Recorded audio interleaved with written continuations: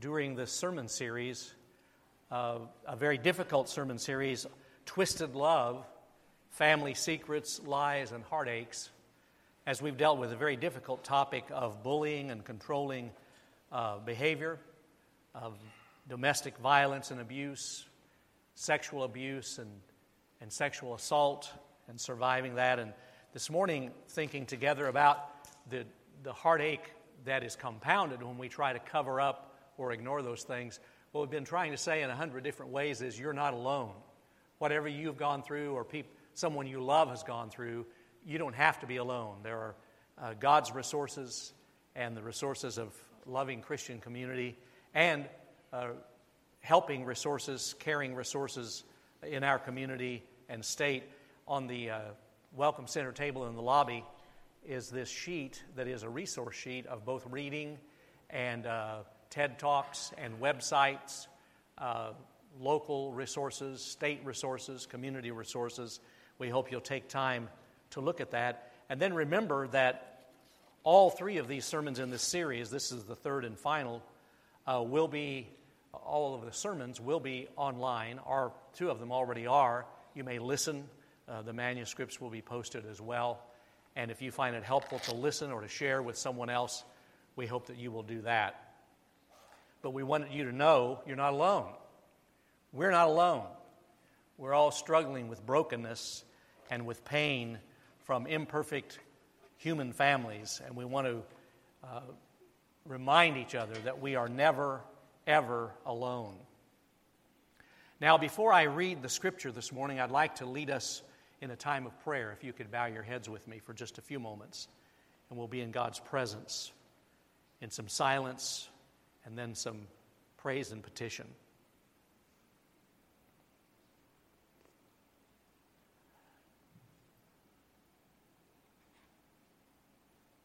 Our mighty God, we praise you for these glorious promises that we are not alone, that you are with us, you are guiding and sustaining and lifting and helping. Today we think about your providence, what it means that you provide for us and that you go before us anticipating our needs and that you're faithful and never fail us. We see that most completely in your Son, Jesus Christ, as he gave his life and showed your love to us. And we pray today that our church might have boldness in our witness because of the great love that you've poured out at Calvary's cross and made continually present through your Holy Spirit. We pray for our upcoming Vacation Bible Camp and sports camps. We pray for our summer mission trips and for our own ongoing witness in this community and the world, that your Holy Spirit will embolden us to see our relationships as an opportunity to share your unique love, your redeeming love. And on this weekend, we are indeed thankful for those who've paid the price with their lives to guarantee this freedom of worship. We invite you, God, to lead us faithfully in discipleship and to fill our hearts with your love in such a way that we will live sacrificially. We ask for insight into difficult family issues and societal issues related to abuse and violence and cover-up. Give us tools to deal with seething anger, that anger might be dissipated, that we might live in love and freedom and not be enslaved. Guide our thoughts and our words. Through Christ we pray. Amen. Now I want to read with you scripture from 2 Samuel, the 13th chapter. We're actually going to take up right where we left off last week.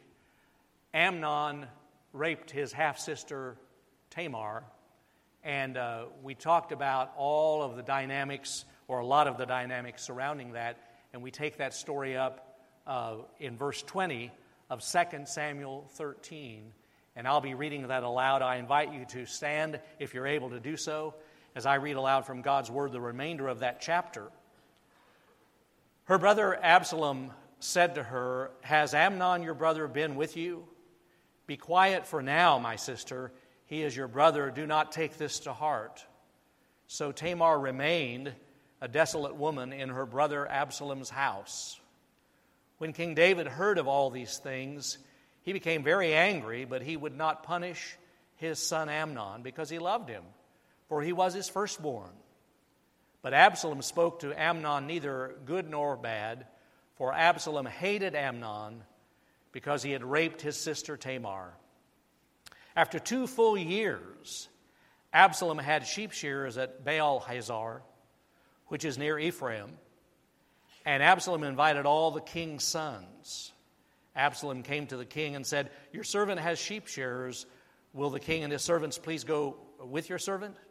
But the king said to Absalom, "No, my son, let us not all go, or else we will be burdensome to you." He pressed him, but he would not go, but gave him his blessing. Then Absalom said, "If not, please let my brother Amnon go with us." The king said to him, "Why should he go with you?" But Absalom pressed him until he let Amnon and all the king's sons go with him. Absalom made a feast like a king's feast. Then Absalom commanded his servants, "Watch when Amnon's heart is merry with wine, and when I say to you, 'Strike Amnon,' then kill him. Do not be afraid. Have I not commanded you? Have I not myself commanded you? Be courageous and valiant." So the servants of Absalom did to Amnon as Absalom had commanded. Then all the king's sons rose, and each mounted his mule and fled. While they were on the way, the report came to David that Absalom had killed all the king's sons, and not one of them was left. The king rose, tore his garments, and lay on the ground, and all his servants who were standing tore their garments. But Jonadab, the son of David's brother Shimea, said, "Let not my lord suppose that they have killed all the young men, the king's sons. Amnon alone is dead. This has been determined by Absalom from the day Amnon raped his sister Tamar. Now therefore do not let my lord the king take it to heart, for if all the king's sons were dead, as if all the king's sons were dead, for Amnon alone is dead." But Absalom fled.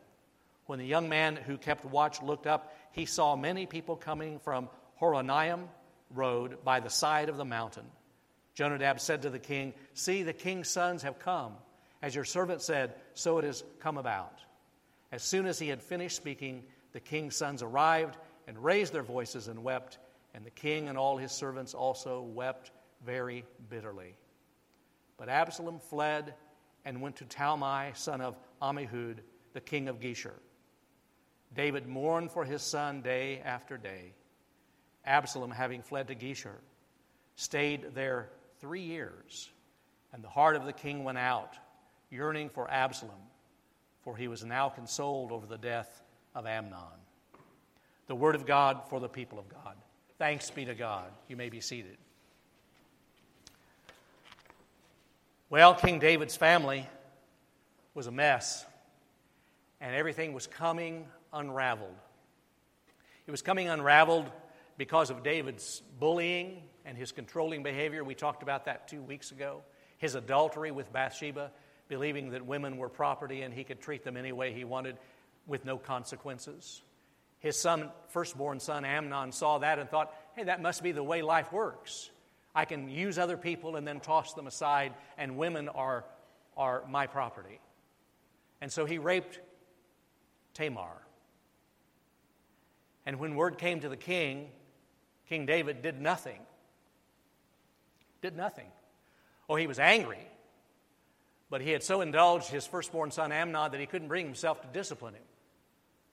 And he didn't reach out redemptively to his daughter Tamar, who'd been raped.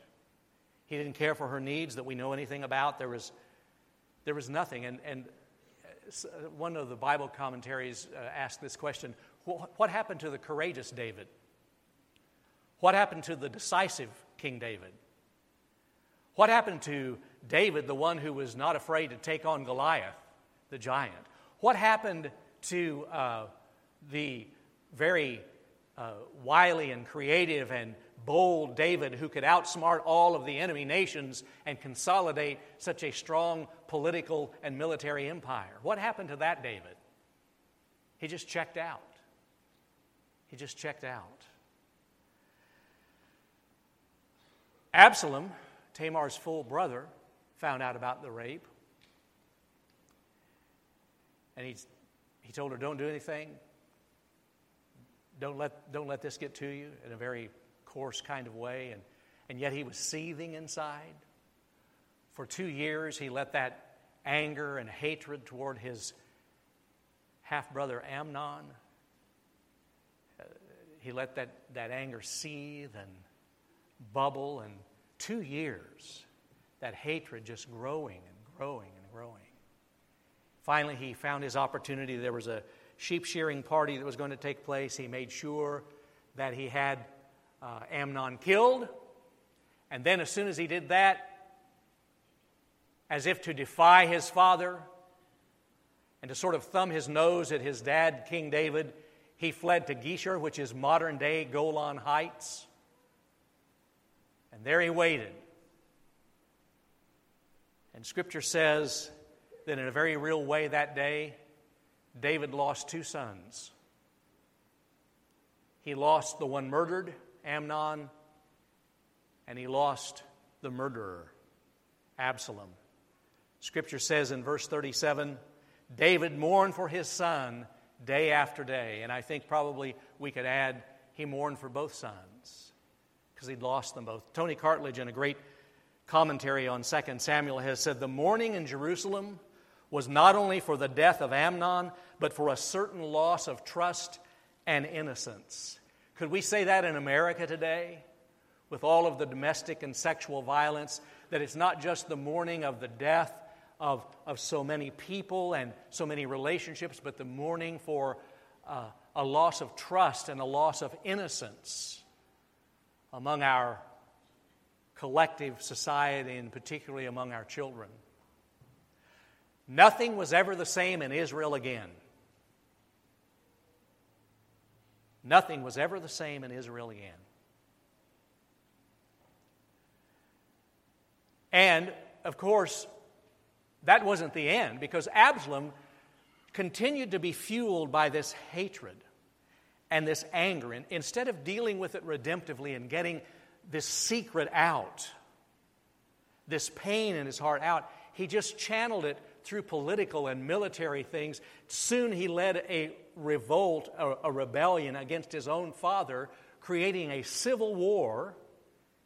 Thousands died, and Absalom himself died in battle. And that famous passage from chapter 18 of 2 Samuel, when David finds out that his son Absalom has been killed in battle. Oh, my son Absalom, my son Absalom, would I had died instead of you, O Absalom, my son, my son.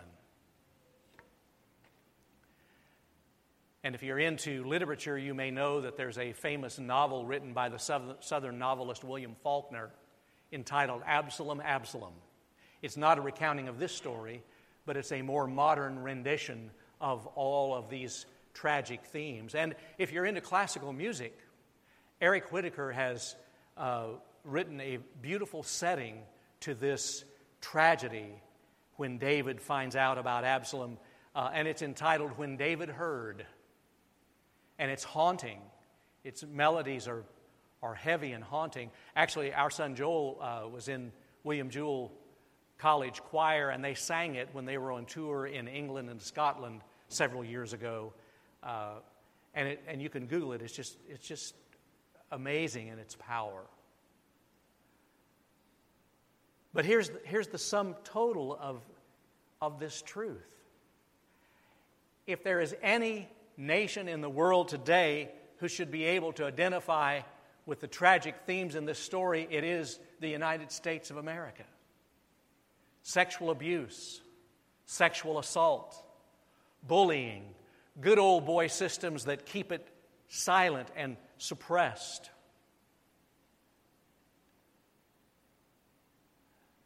What a tragedy to try to put a lid on these horrendous events instead of getting them out into daylight, letting all that anger personally and collectively seethe. Now, here's a truth we need to know. Domestic violence never happens to simply an individual. It happens to an entire family. Happens to a community. Oh, don't get me wrong, the victim himself are the primary victims, but there are a lot of victims. Rape, abuse, sexual violence is never anybody's private business.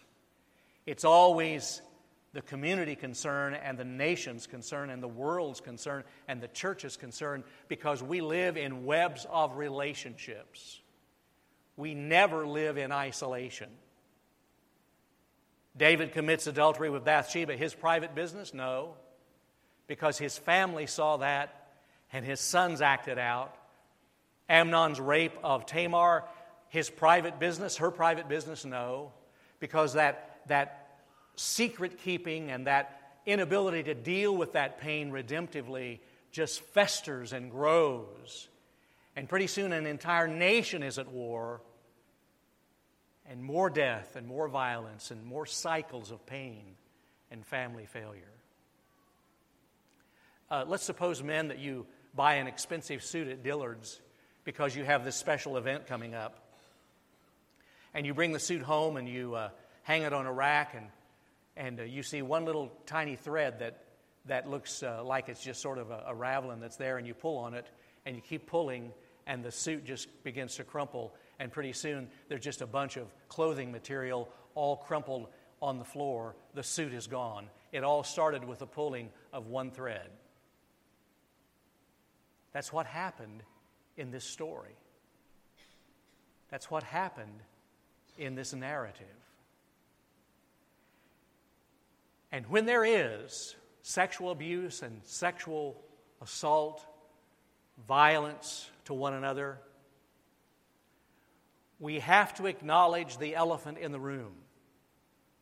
The problem never goes away on its own.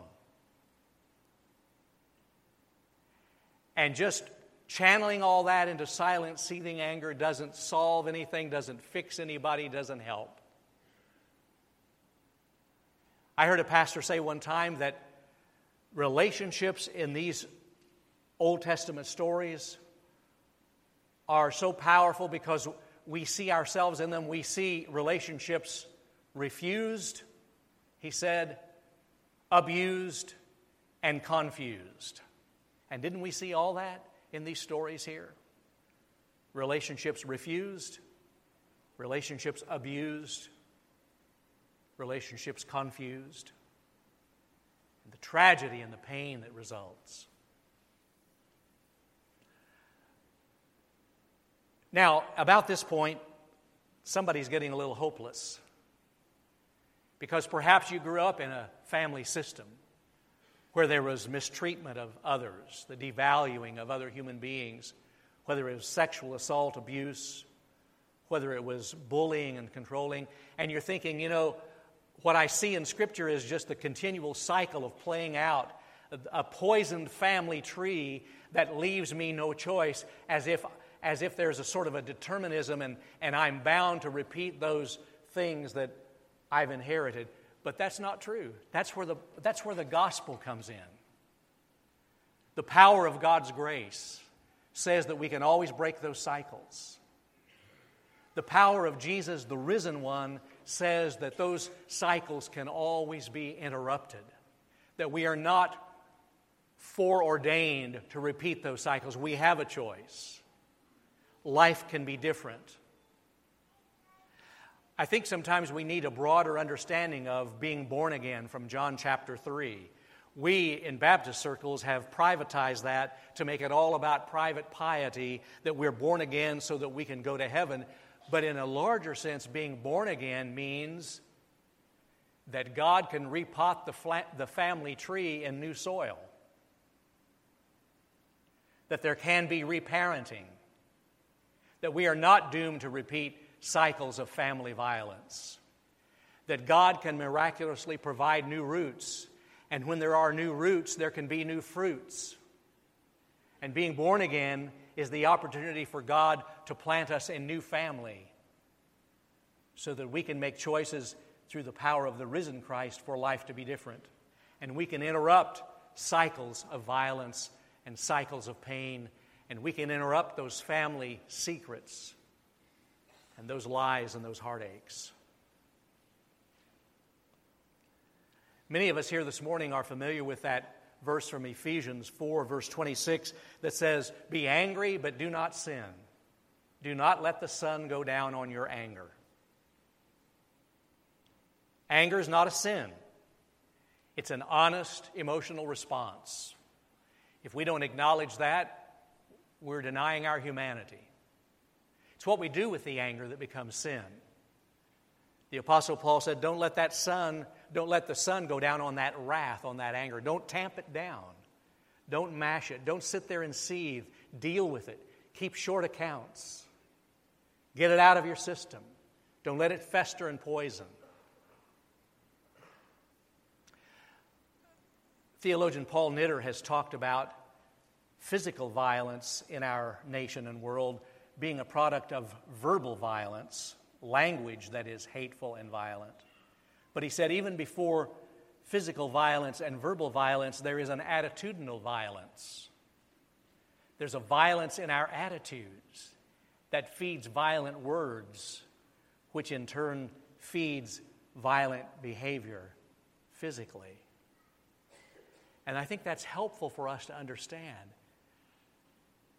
that there has to be an acknowledgement of attitudinal violence and a repenting of attitudinal violence. And Knitter goes on to say that when there's violence in our hearts, it interrupts the flow of compassion. And I like that imagery that because of what Jesus Christ has done for us on the cross and in the resurrection, there's this endless supply of compassion that flows down through us to other people. But when we hate, when we seethe and harbor anger, when we don't deal in daylight with our pain, then it's like that supply of compassion is choked off. And it's down to a trickle, and then it's down to nothing. We choke off compassion through our violence. And Jesus Christ calls us to something better.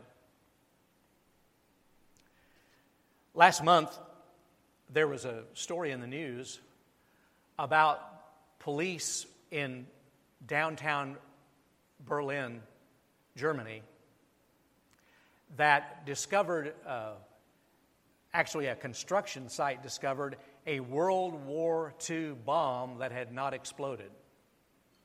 Now, another one was found recently this week in Dresden. But the one that I read about first was in Berlin. Construction site discovered this unexploded bomb from over 70 years ago. And they called in the police and they cordoned off the entire region in the inner district of Berlin. An 1,100-pound unexploded bomb. And they dealt with it very delicately. 70 years old. And it still had the power to detonate. I'm wondering what family unexploded bombs might be lurking in our lives. From 70 years ago, 50 years ago, 20 years ago, 2 weeks ago. See, those unexploded bombs can just detonate so quickly. And sometimes it only takes a flash, just something unrelated that triggers. But Jesus Christ calls us to transparency, calls us to daylight, to openness, to deal with our pain. And I believe the gospel's calling us this morning in the name of Jesus to be free from all that unexploded ordnance, all that unexploded bomb stuff. Calling us to be free from all that would enslave us.